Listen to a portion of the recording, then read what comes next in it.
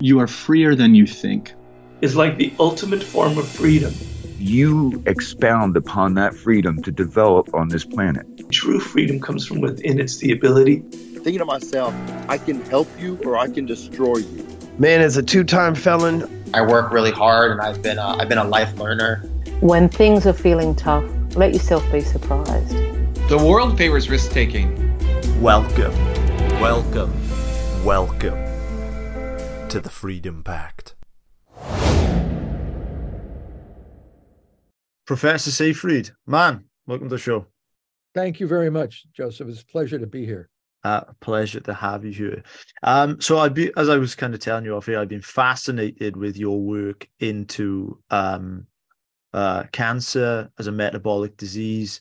I'm hugely interested in this topic. And I think that perhaps kind of just a very, very simple place to start is perhaps, let's take it, I guess, from the textbook up. What is cancer? Well, many people have asked me that, and I give you the textbook definition of what cancer is, which is cell division out of control, dysregulated cell growth. And, I teach freshman biology and I teach advanced cancer biology to graduate students and seniors. And the textbooks said, cancer, what is cancer? Cancer is cell division out of control, dysregulated cell growth. And that's the definition. We call it neoplasia, neoplastic cells that are cancerous, dysregulated in their cell growth. The process of carcinogenesis, how dysregulated cell growth actually occurs. What are the processes that go on with this? And if you can see, people have written all these very elaborate papers like The Hallmarks of Cancer by Hanahan and Weinberg. They go through all of the different scenarios of the downstream and integrated aspects of what cancer is. But by and large, it's cell division out of control, which leads to then a destabilization in the microenvironment. The host responds to this group of cells that are out of control, unable to control the growth. And as the result of this, these cells become more and more aggressive. And at some point, they may spread, which is called metastasis, the metastasis. And that's another whole area of research, how cancer cells metastasize and spread through the body. So you have major areas of interest, the vascularization in the cancer, why they don't undergo programmed cell death, what's responsible for their dysregulated, why are they growing out of control, all of these kinds of things, why their how they induce abnormal blood vessels, and people study all of these different kinds of things. And of course, their disturbed energy metabolism is another area. So all of a sudden, these particular areas become more and more and more elaborate. So people become deeper and deeper into these different hallmarks. The problem, of course, is that we've been doing this now for 50 years, and the only thing we get from it is more cancer. The more money we spend for cancer research, the more cancer we seem to get. And so that tells us that we're probably not on the right track for whatever's being done. It's interesting because I looked on the Cancer Research UK website, and they publicly document on there that in 2021 to 2022, they invested 388 million into cancer research. And clearly, cancer has got a lot of global attention. And I suppose within good reason too, because this is a terrible, terrible, terrible disease. But I suppose if you look through the survival rates of various different cancers, there are some particularly with very, very poor outcomes, particularly for the more complex types. So why is cancer still so pervasive, despite, I guess, the mass funding put into it? There's, I think, one main reason. There's always many, and we can, ferret out each one. But the main reason is the theory under which the disease is viewed is incorrect. And when the theory of the explanation, we develop theories based on facts, and a theory is supposed to allow us to get a better understanding of the concepts. And when the theory is incorrect, you could be fuddling around for quite a long time. And just to give you an example, for thousands of years, our members of our species thought that the Earth was the center of the solar system. And this was a theory supported and strongly supported by the Catholic Church. This was the way it is. Earth is the center of the solar system. But it took the work of Copernicus, Galileo, and Kepler with meticulous measurements to show that no, we made a mistake here. The sun is the center of the solar system, and it took decades for the people in power to accept that information. But that's the difference. You could not account for the movement of the celestial bodies accurately when you had the Earth in the center of the solar system. So epicycles were constantly being created to try to account for the movement of the planets and the stars and all these kinds of things. And then everything made sense once you put the sun in the center of the solar system. All of the trajectories made sense. Galileo used the telescope to clearly measure angles and things like this. And then everybody goes, "Oh yeah, I guess that's right." And we're now in the same situation with cancer. The field thinks cancer is a genetic disease, and most of the therapies and research around the disease focus on gene mutations and this kind of thing. And it's not, those are all downstream epiphenomena. They're peripheral to the real issue. The real issue is destabilized energy metabolism controlled by the organelle called the mitochondria. And Otto Warburg had known this and pointed it out many years ago, in fact, the last century. But he was pretty much thrown under the bus when people discovered DNA as the genetic material by Watson and Crick in 1953 and others. And then everybody ran off in a herd mentality, chasing genes. And here we are today, 60 years later, stuck in the same place, spending billions and billions of dollars trying to work out epicycles of therapies that don't really work as well as they should. So we're back in the same, not much different from putting the Earth in the center of the solar system. Right now, we have the gene in the center of the cancer problem. And until you put the mitochondria in the center, you're going to find out everything is going to make a hell of a lot more sense, and you're going to get much more bang for your buck in managing these cancers. We can drop the death rate by 50% in 5 or 10 years by just understanding the correct theory underlying the dysregulated cell growth. So predominantly the current view is that cancer is caused by genes. And you mentioned that is kind of downstream from what you view as the cause, which upstream is dysregulated metabolism, mitochondria. Yeah. Could you just clarify that, please? Yeah. So in all of our cells get energy, and most of the energy comes from oxygen. When we breathe oxygen, oxygen serves as an acceptor of electrons in a highly efficient system, producing ATP. ATP is the currency of energy within the cell. Without ATP, things don't grow, can't live.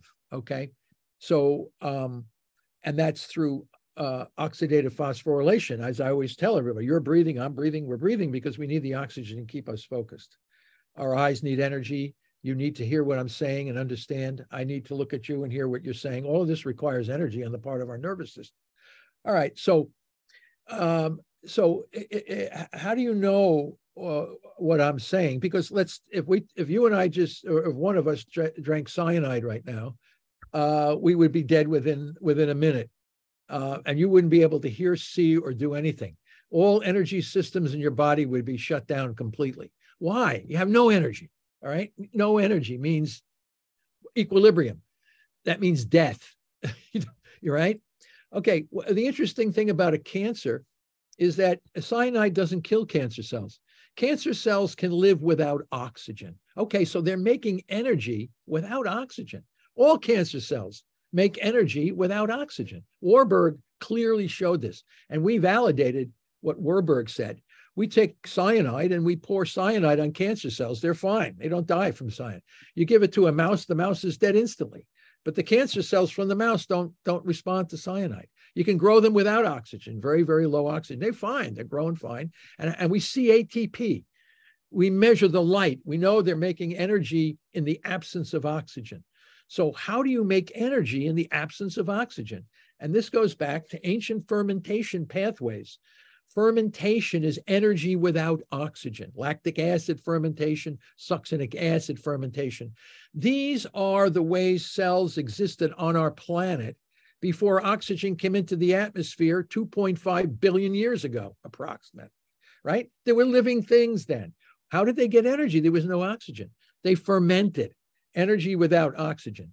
Cancer cells fall back on these ancient heirloomic pathways and generate energy through these. All of our cells have these fermentation pathways. The issue is that these pathways pass off the metabolites to the mitochondria to generate energy very, very efficiently. So when the mitochondria become gradually dysfunctional over time, chronic disruption, the cells transition back, as Warburg said, onto these fermentation pathways, and they can live without oxygen. So then you simply ask, okay, their ATP is coming from ancient fermentation pathways. What are the energy? So you say, well, what can be fermented? What can generate? What are the fuels that a cell could use to generate energy through fermentation? And Warburg knew one of them was glucose, the sugar glucose. So glucose is one of the fermentable fuels. You can make lactic acid without oxygen using glucose in a fermentation mechanism. But we have also found another one, amino acid glutamine, that can also be fermented. It's called amino acid fermentation. Warburg did not know about this. We have now documented amino acid fermentation. So the two fuels driving the ancient fermentation pathway are glucose and glutamine. They allow the cancer cell to survive in these hypoxic environments, acidic environments, fermenting. Okay, so unless you target those two fuels together, it's going to be hard to kill cancer cells. I mean, sure, you can irradiate and poison somebody to the inch of their life, and then you find that they kill the cancer cells, but you almost kill the person as well. And you have all these adverse effects. People go bald, their gums bleed, they have all kinds of problems. But you're trying to, why should that happen if these cells can't live without fermentation? Just pull the plug on their fermentation while transitioning the whole body over with fuels that cannot be fermented, like fatty acids and ketone bodies. They cannot be fermented, non-fermentable fuels. So the management of cancer, step one, transition the whole body, lower the blood sugar, elevate ketones in the transition, and then go after the amino acid fermentation strategically with small doses of glutamine targeting drugs. So this is the plan. This will be the plan for managing cancer as soon as people come to realize what I'm saying. I'm kind of imagining it as if, a typical oncologist from a random hospital that I plucked in the UK was here. The treatments that they would likely be promoting for this, there'd be things like surgery, radiotherapy, chemotherapy, immunotherapy, etc. But I'm just interested to know, perhaps, in your mind, how effective are those surgeries in comparison to, for instance, the approach that you were talking about? Well, that's an important, very important question, because they all could be far more effective than they are right now. When we view surgery, surgery can absolutely cure cancer if you can debulk all of the cancer cells and they're all localized and they haven't spread around. But the situation is the following. Oftentimes, and it's not, let's put it this way, it's not insignificant, biopsies and surgery done at the wrong time inappropriately have the risk of spreading cancer cells around the body. So you say, oh, I got rid of the tumor, and then all of a sudden, 6 months later, you got lesions somewhere else. That came from either the biopsy or a surgical procedure that was done before you put the tumor into a dormant state. The tumor has got kind of an inflamed mass. At least the solid tumors are. Blood cancers also rely on the same two fermentable fuels, but they're in a liquid environment to a large degree, but not to a total degree.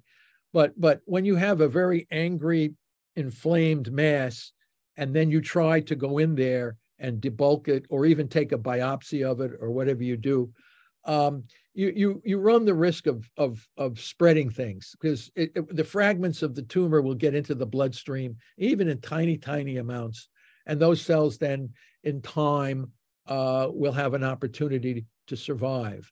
So when I say we have tools, what we like to do, and what we are encouraging oncologists to do, is when the tumor is first detected, whether it's by a PET scan or some image, we like non-invasive imaging, things that you can see that there's some mass there, you don't really know much about it. But why don't you take the patient and put them into a state of metabolic therapeutic ketosis? And what we find is that the inflammation goes down massively. Tumor cells start to die, and the borders, the margins of the tumor become very sharp, and the tumor shrinks. Now, the surgeon would have a much greater opportunity to completely debulk the mass without running the risk of spreading it around. So that's how surgery could be significantly improved. We also know that in some radiation therapies, the tumor deprived of its fermentable fuels. One of the things that makes radiation ineffective sometimes is this terrible fermentation. The hypoxia around the tumor makes the radiation beams less effective. So if you remove the hypoxic microenvironment, the radiation would now have a much greater opportunity to do its job. And same with chemotherapy. You know, we high dose these poor folks to the point where you give them enough chemo, just you're hoping to kill the tumor, but not kill the patient. We can downsize significantly the amount of chemo that we need to give these patients. If the tumor cells from metabolic therapy are hanging on, they're trying to get energy, but the energy sources are being so restricted, these cells now become extremely vulnerable to low dose chemotherapy. So the whole process of managing cancer flips around to be much more highly successful, with much less adverse effects to the patient, once you understand the fuels that these tumor cells are using to grow. And we know immunotherapy doesn't work for a lot of people because of the inflammation and acidification of the microenvironment. So again, they say, oh, immunotherapies, if you have this acidified microenvironment, they don't work. Well, get rid of the damn acidified microenvironment and then try your immunotherapy, right? But the problem is, if they all think this is a genetic disease having nothing to do with energy metabolism, they make these mistakes and they continue to do all this crazy stuff, and not within the best interests of the patients. So once you understand the biology of the disease you're working on, evolutionary biology, you have to understand how you put all these dots together, then you're going to still be doing the same things with less than optimal outcomes from the tools you're using. Yeah, and I think this would perhaps be a great place for us to perhaps start talking about metabolic therapy, because I got a good amount of questions based on what you said. But before we go any further, let's perhaps, tell our guys exactly what we're talking about instead of them going away and then coming back. So when you're talking about metabolic therapy, could you kind of give us an overview of what you're talking about today? Yeah, so we're targeting the metabolic disturbance that is expressed in all or most cancers. And what I mean by that is, I have looked carefully at electron micrographs from studies that have been done over the decades. And in all the major cancers, we see damage to the structure, number, and function of the mitochondrion. That is the organelle that generates energy through oxygen, ATP synthesis through oxygen. So we know that all the major cancers are having a problem. And then, as Warburg said, they have to compensate with a fermentation mechanism. So metabolic therapy is designed to restrict the fuels that are driving the fermentation and enhance the normal cells of our body with fuels that are super capable of enhancing oxidative phosphorylation, which is the ketone body.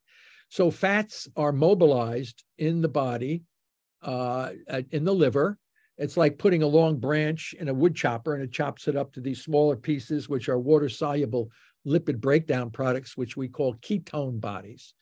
And the ketone bodies then enter in all cells that have normal and functional mitochondria and generate energy even more efficiently than glucose and other fuels. So this is a really, we call it a super fuel, the ketone body.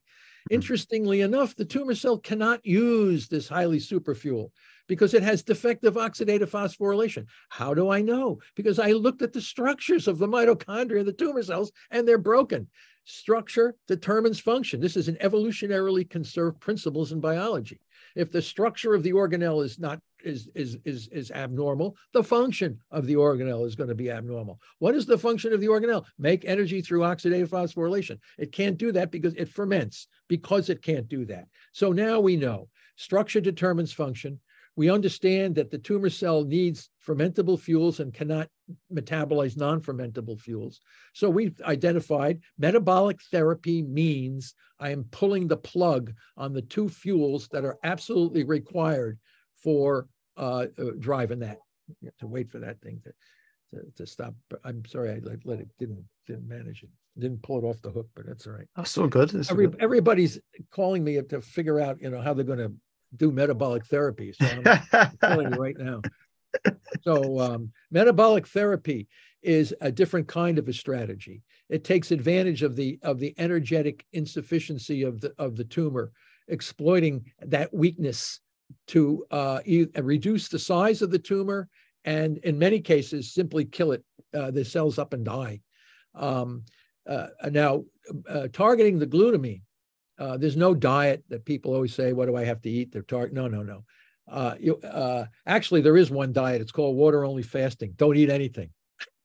People say, do you have something better for me? but no, Cahill already showed that if you do water-only fasting for 14 to 21 days, blood glutamine also goes down, besides blood sugar.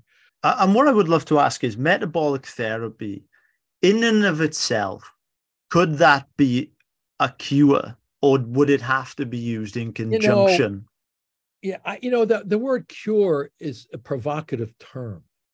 Everybody, what are you doing? Well, we're trying to cure cancer. Why don't you try to manage it? Can you manage it? Well, we really want to cure. Okay. How about if the management lasts for most of your life?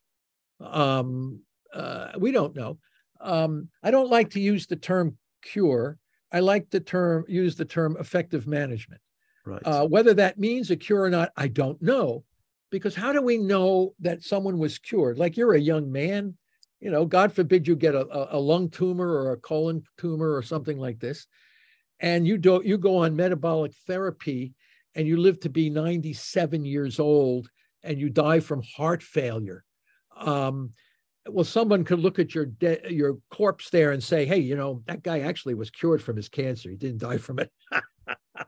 But we cured a dog, and how do I know? Because and published the paper. People want to read the paper on the mast cell tumor on the dog's face.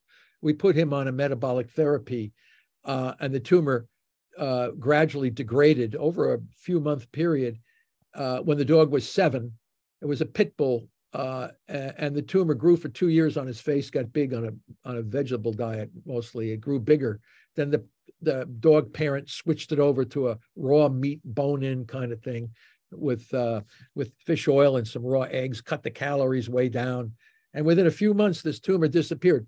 The dog lived to be 15 and a half years of age. The tumor never returned, and the dog died from heart disease at 15 and a half years of age. So he was clearly cured of his cancer. There may be others out there. But the problem is we haven't done metabolic therapy long enough to know if the remission of the tumor is continuous. Now, the other guy we have is an Englishman, Pablo Kelly from Devon, England. Pablo was diagnosed with a glioblastoma, very deadly brain cancer, in 2014. Yeah. And he's been on the news telling everybody, English newspapers and things like this. When he was diagnosed, he chose no radiation, no chemo, no steroids, none of this, no surgery. which for a glioblastoma is like a very deadly tumor. And they said, you're going to be dead in 9 months. He says, I'll roll the dice, take my chances. So he did metabolic therapy, and he's still, they all got angry with him. He said, you can't do that. They all got angry. And he said, well, I'm doing it. And so he went on metabolic therapy. The tumor continued to grow very, very slowly. It was considered inoperable when he was first diagnosed. By 3 years, it had continued to grow, but indolent. Then he had it surgically debulked. The neurosurgeon said, hey, this tumor is now no longer inoperable. Maybe we can operate on it now. And they took it out, but it continues to grow. He has had 2 debulking surgeries. He's out 9 years now. He's married with 2 kids there, and he still has the tumor, but it's indolent. So he keeps it under control by his diet and lifestyle. How long will he all I know is that for anyone with a glioblastoma to live 9 years is extremely rare. Yeah. Extremely. He's got like a 1%. Most people are dead within 2 to 3 years. And that comes a large amount, not only from the tumor being bad, but the irradiation of the brain in the tumor frees up massive amounts of glucose and glutamine. The 2 fuels that drive the fermentation of the tumor are created in large part from rapid surgery followed by radiation, chemo, and steroids. So the very process of trying to help the patient almost guarantees their death certificate in that type of cancer. So because we understand the biology of the disease. When you understand the biology of the disease, some of the things we do to these poor folks makes no sense at all. And is it difficult to, for instance, get, say, ethical approval on a study of this kind? I mean, is that perhaps, is there sufficient empirical data in this field, or is more research needed to be done? Well, nobody's, it's a very important thing. Okay, so let's think about that question for a minute. Is it ethical to do metabolic therapy on someone with a glioblastoma where it's almost considered a fatal diagnosis, just at the terminal diagnosis? And then you use radiation, and in a surgery, surgery is essential, but you use radiation and chemo that frees up massive amounts of the 2 fuels that drive the beast. Is it ethical to do something like that? I consider that immoral. You're saying to me, oh, well, is it ethical to pull the plug on the 2 fuels that drive the dysregulated growth? Is that ethical? What do you think of that? Is it ethical to give the patient high-dose steroids, which are known to raise blood sugars into the range of the diabetic? Okay, so when you irradiate somebody's brain, the brain gets warm and inflamed, and then you give high-dose steroids to reduce the inflammation, and that raises blood sugar to very high levels, the fuel that we know the tumor cells absolutely have to grow dysregulated. Is it ethical to give someone high-dose steroids that has a brain tumor? Well, we have to, because we irradiated his brain and it's getting hot and swelling. And then why are you irradiating the guy's brain in the first place? It's immoral to do something like, forget about the ethics, So once you understand the biology of the problem, a lot of what we do makes absolutely no sense. I was just wondering, is it actually, from a practical perspective, is it actually difficult to? Why don't you get some oncologist on and ask him to justify why his treatments are creating the environment that will make these tumors rage back uncontrollably? What are you doing? How do you explain why most of the stuff you're using doesn't work? Oh, no, it works real good. Yeah, for what, 3 or 4 months? You bring those guys on and start asking them these kinds of questions and see what their response is.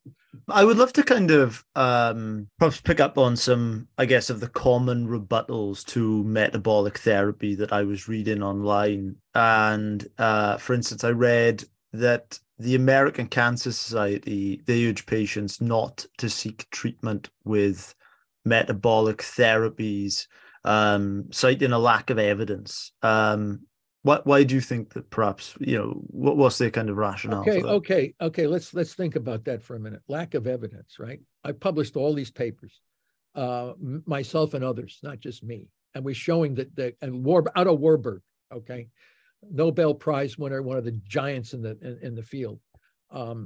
He had massive evidence to support what I'm saying. I have evidence to support what Warburg. What do you mean lack of evidence? What kind of evidence? What is the evidence? Is it scientific evidence, or is it ideological dogma that you're concerned about? And what's going to happen if we do a clinical trial the way I think it should be done, and the outcome is really, really much better than what is presently being done? Are we say, well, I can't believe that, therefore we must stick with what we think should work? But I said, what about all these guys who are alive, who are doing really well, and they were supposed to be terminal? Oh no, we have to ignore their existence on the planet, and we have to stay with what we think we should be doing. That's called ideological dogma. And they think the cancer is a genetic disease, and you can't change their mind about that because they have already invested billions of dollars in these therapies, all based on this this theory that's incorrect. So you're stuck, okay?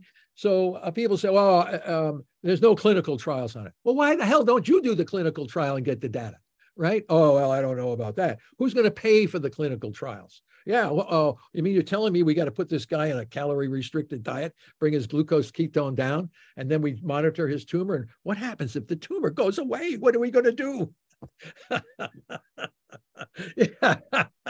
God forbid. I didn't have enough chance to study this guy. His damn tumor went away. Or it disappeared for a while. Where did it go, man? Where do you think that tumor went? What do you think? It just flew out of his head or off his So oh no, we can't do what we're saying here. That would be a disaster.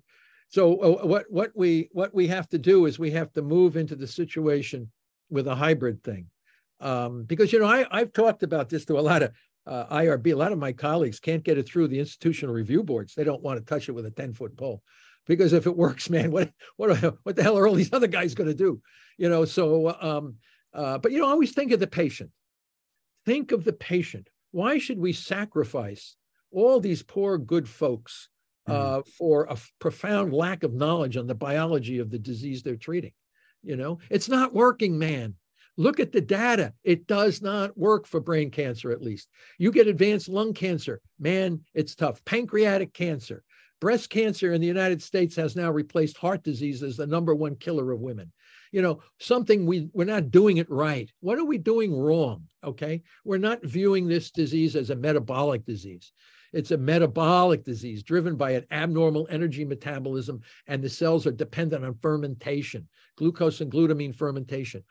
Who in the world right now, what clinical center, whether it's in the UK, the United States, Germany, or anywhere, is simultaneously targeting glucose and glutamine while transitioning the body over to therapeutic ketosis? And the answer is nowhere. Are doctors allowed to talk about these alternative treatments with patients? Well, that's another important point, because they write these things called the standard of care, which is the blueprint by which you are supposed to treat someone. And if you deviate from the standard of care, you could lose your license to practice medicine. So it's very important for the profession to maintain the guidelines of what the profession states. So a lot of them are locked into this and do not have the flexibility of introducing alternatives.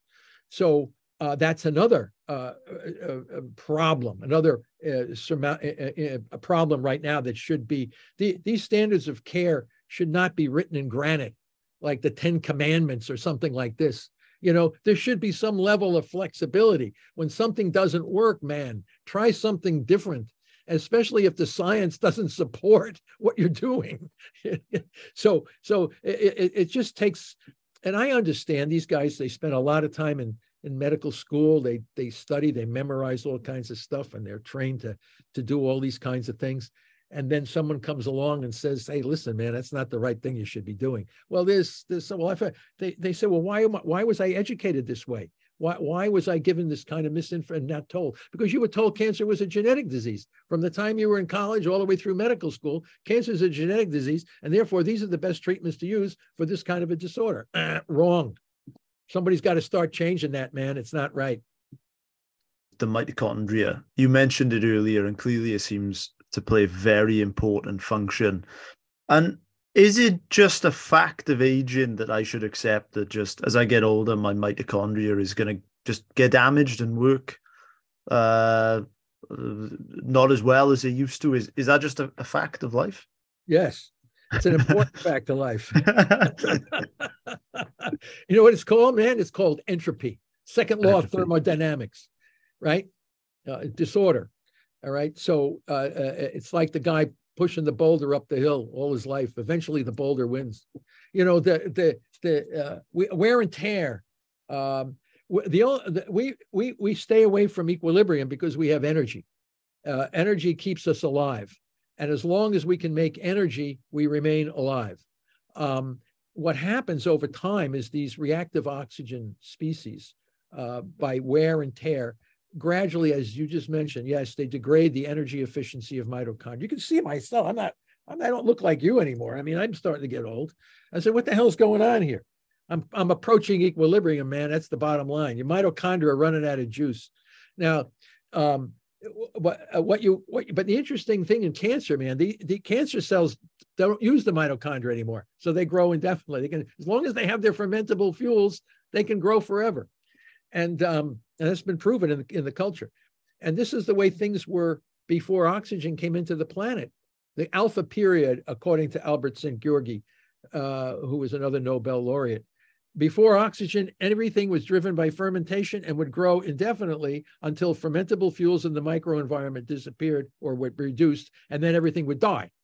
So in our normal cells of our body, as we age, wear and tear happens to the energy efficiency. Our energy efficiency goes down. Second law of thermodynamics is entropy, disorder. So more and more disorder comes to the point where people die. They die from just what they call natural causes. Natural causes means your mitochondria ran out of juice. One of the things I'd also love to ask you is earlier you mentioned kind of cancer being this process of cell division that has gone haywire. And just one thing that popped into my mind then is, if you were a bigger person, like it could be bigger in terms of width or bigger in terms of height, my assumption as a layperson would be that I would have more cells. Thus, does that make it more likely for there to be this breakdown in cell division? I.e., if I'm bigger, do I have more of a chance of getting cancer? Well, I would think, I don't know about bigger, but obesity is bigger for a relatively comparative analysis. Let's just say obesity has now replaced smoking as a major risk factor. So wow. Clearly, what is, and I don't want to say all obese people are at risk for cancer. We know there are some obese people with beautiful blood work, no diabetes. You know, they just happen to be able to carry this excess weight without any undue stress on the body. But many people that are obese have other comorbidities like type 2 diabetes, hypertension, high blood pressure. There's a lot of different comorbidities that creates metabolic stress on organs and cells, and that can lead to a further damage of oxidative phosphorylation in a particular cell, in a particular organ. It always has to be chronic damage. It cannot be acute damage. Acutely damaging oxphos kills the cell, just like I said the cyanide would kill. Well, and any kind of insult that would be acute, the cell has no opportunity to slowly adapt to the new restricted energy in the form of fermentation. So obesity creates many different metabolic imbalances. In other words, you are away from what we call metabolic homeostasis. This is where all organs and cells are working together in a unified whole of the system. in a very, you can look at blood work and people can know, I feel great. My blood work is great. I'm very healthy in all aspects of my mental and physical performances. When that starts to get compromised by obesity or exposure to chronic chemicals, or exposure to oncogenic viruses. There's a lot of things, intermittent hypoxia, all these things. They damage and they cause damage to the cells, and they can lead to a chronic replacement of oxidative phosphorylation with substrate level phosphorylation, which is a fermentation metabolism, and that leads to the dysregulated cell growth. And what's more important, the organelle that controls the regulated, differentiated state of the cell is the mitochondria. It controls the cell cycle. It controls the behavior of that cell. So when that organelle becomes corrupted, the cell has no longer the regulatory controls, grows out of control, because the organelle that's supposed to control that now no longer controls that. And the cell now is like ripping, going back the way it was 2.5 billion years ago, creating a microenvironment which is acidified. And then you have to recognize that. But you can pull the plug on those things. What we find in metabolic therapy, interestingly enough, those folks that have cancer, like Guy Tannenbaum and several others that have type 2 diabetes and these other kinds of comorbidities, a lot of this goes away in the process of removing the cancer. In the process of targeting the cancer, diabetes goes away, hypertension goes away, high blood pressure goes away, obesity goes away, guy gets real fit again. So clearly this is a tremendous therapeutic effect, not only at killing cancer cells, but also enhancing the health and vitality of the rest of the body. It's unbelievable. Yeah, sounds it. And I would just have to ask, because in terms of the metabolic therapies you mentioned, this water-only fast, and you mentioned the keto diet. Is there any data suggesting that one may be more effective than the other? Well, this has come up so many times. When we did this originally in the mouse, and we were seeing these phenomenal targeting and killing, we were doing water only. We were doing calorie restriction, but a 40% calorie restriction in the mouse, we were saying, wow, look at all this effect, 40%. The mouse's basal metabolic rate is 7 times faster than that of a human. So I was saying, well, what does a 40% calorie restriction in a mouse represent to a human?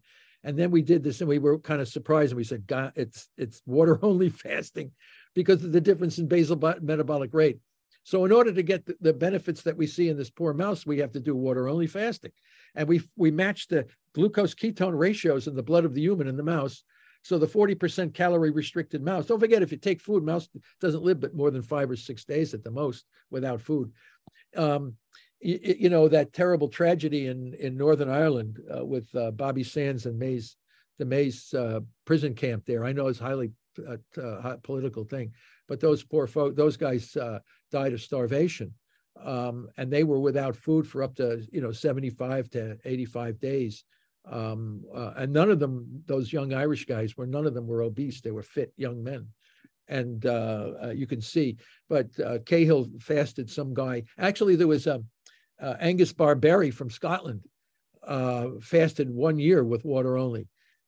He was like 400 or 500 pounds, and he went a whole year without, because he stored all that energy is stored. Also, fat stores vitamins, bones store minerals. I mean, your body is quite efficient at storing energy, minerals, macro and micronutrients. So again, you become much fit and healthier when you can bring your body back into a state of metabolic homeostasis. To me, as a lay person, I think that if I had cancer, I think the one thing I would be wondering, and perhaps maybe a common pushback that you get in terms of, say, for instance, water-only fasting or calorie restrictions, is if that then led to something like muscle deficiency or nutrient deficiency, a weakened immune system, would that reduce my chances of fighting cancer, or how do you kind of view that one? No, very important, because Cahill and others have shown that when you start to see nitrogen rise in your blood, see, the water only fasting is therapeutic up to a point, and then it enters into the zone of what we call starvation, which is an extremely pathological state. So therapeutic fasting is where your body is regaining its health and strength and vitality. But if you push that too far, and it depends on the age, gender, body weight, mass, all of these things come into play to determine what becomes healthy and unhealthy. But I want to touch back on what you said about ketogenic diets and what diet, because this always is a tremendous point of confusion to a lot of people. And that's why we published and developed the glucose ketone index calculator. It allows us to know when the ratio of glucose and ketones are approximately unity in the blood. So when we found that for cancer patients or people who just want to prevent cancer, if they can get a GKI of 2.0 or below with the Keto Mojo meter, you can buy the meter from Amazon. So all the cancer patients that are doing metabolic therapy all have their meters to know when they're in the state of metabolic nutritional ketosis, because people say, oh yeah, I haven't eaten this, I'm in keto. How do you know? Well, I pissed on this strip and it tells me I have ketones. And that's true, but it doesn't quantify the blood sugar and ketone ratio together. So we measure from the blood, the same drop of blood, you can measure ketones and your glucose and get a really good quantitative number. Once the patient, and you can do that on a ketogenic diet, carnivore diet, vegan diet, pescatarian diet, water-only fasting, all of these things can bring you down to a low GKI. And people come to realize that, oh man, I can't, it's hard for me to get, if I'm eating these plants. Well, you might want to try to eat some meat and you'll see how fast you can get down there. So again, it depends on the person. So I don't want to, piss off vegans and carnivore people, and they get all angry when you say one thing or another. So I don't care what you eat. See if you can get Mediterranean diets. See if you can get your GKI down, and then you'll come to know, your body will come to know what you can do, what you should and should not eat. So again, it becomes ketogenic diet is just one way to get into the zone. But you can do it with other ways as well. But you have a quantitative measure to tell you when you're in that zone. When you're in that zone, that's when part of the metabolic therapy brings in the drugs that will target glutamine, because you can't really do that effectively with good diets. So, but you use the drugs very sparingly, and you have to know doses, timing, and scheduling. You have to be very cautious because glutamine is an essential amino acid for the immune system, for the gut, for the urea cycle. So you can't go in there too aggressively. You really have to understand the biology of the problem and know how to play groups of cells off of each other. This makes it really exciting. Cancer becomes one of those diseases that there's so beautiful many ways to kill the damn thing without harming the rest of the body. This is the future, man. This is going to be the future. These guys are going to say, man, I can kill these tumor cells. Oh yeah, tell me how you did that. I'm going to show you. I tweak this at this time, and you're going to annihilate these tumor cells, and the patient's going to feel better when you're doing it. So this is the future. It's just that not enough people understand the biology of the problem to wield the power of these diet drug combos to wipe out these cancer cells. I had this idea that perhaps cancers would be different to one another. Is that true, or am I totally wrong? Well, at what level are they different from each other? If you look at their genome, their genetics, they're all different from each other. A lung cancer is different from a colon cancer, is different from a brain cancer, because they originated from different cells that were already genetically different from each other. They all have different kinds of mutations. But one thing they all have in common is their mitochondria are dysfunctional, and therefore they're forced to ferment.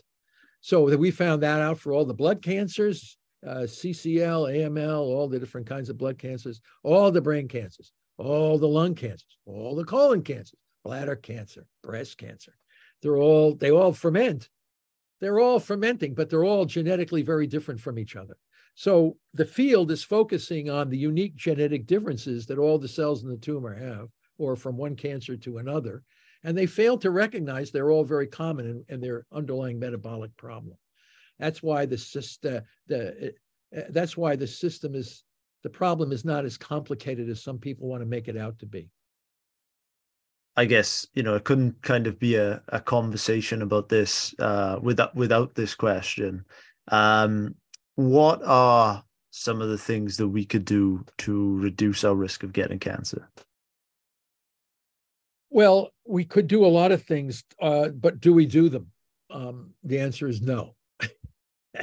As I said, obesity has now replaced smoking as one of the greatest risk factors. We have an obesity epidemic in the United States, and I think it's growing in other countries as well.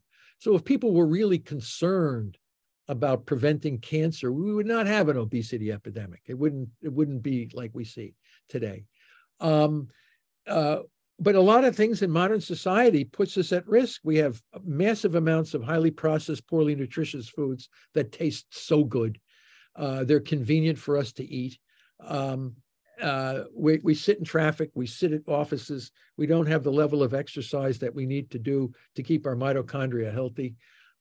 So we put ourselves at risk.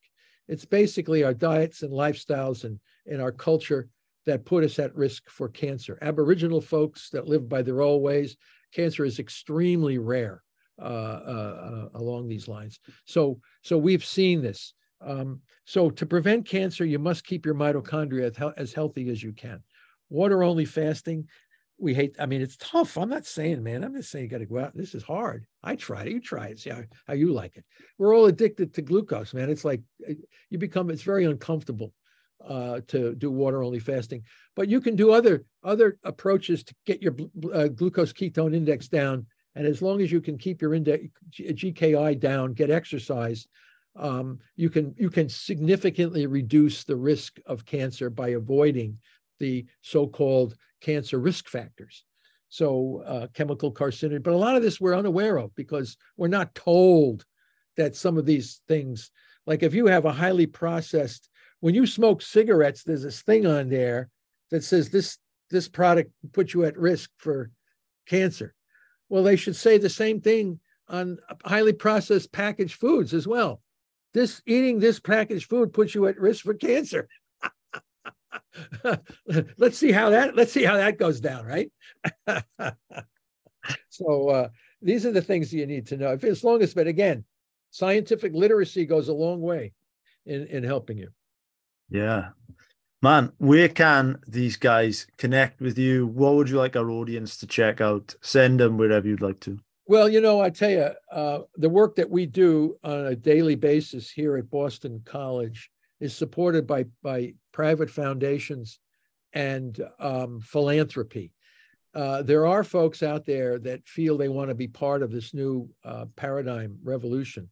And the movie, The Cancer Revolution, will be coming out in the next several months. It's a documentary that brings together a lot of what I said. In fact, we got a nice grant from the UK Childhood Cancer Foundation. I saw. Congrats. Yeah. And in fact, my associate, Dr. Mukherjee, will be presenting the data in London, I think, in September. We've developed an outstanding model for childhood high-grade glioma using diet drug combos that I think is going to be so much better than what we have right now. So we thank the UK Childhood Cancer for supporting us. And we can do a lot more with these new diet drug combos that we're working on. We're finding that certain drugs that have been canned because they were too toxic or ineffective, we're actually retrieving those drugs and showing how powerful they can be when used in the appropriate context. And that paper is out in bioarchives, so people can look at that. And everything that I've said to you appears in our scientific publications.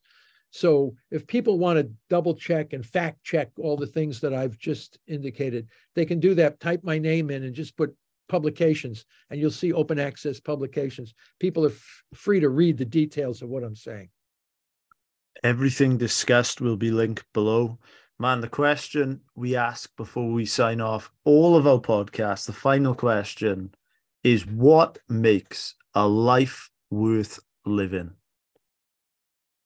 I think mental and physical health. I think if you are mentally comfortable in your own shell, I think if you're physically unencumbered by ailments, you feel good about yourself, you feel good about your body, and you're comfortable in different social groups. In other words, you enjoy every day you get up, you enjoy the breath that you take into your lungs because you can't wait for the events of the day to take place. So, and I think you got to just hang on to that as long as you can. And I know it's not easy. Life is a bitch, man. You get cold cocked every time you turn a corner. There's some this unsettling thing, but a lot of these things will pass in time, and you just hope you can stay healthy as long as you can. At least I do. So, and I'm not retiring anytime soon. As they say here in Boston, we're just getting started. Oh, man, I've loved speaking to you so much. Everything discussed today will be linked below. And yeah, man, this is such a pleasure. Okay, take it easy. Thank you very much.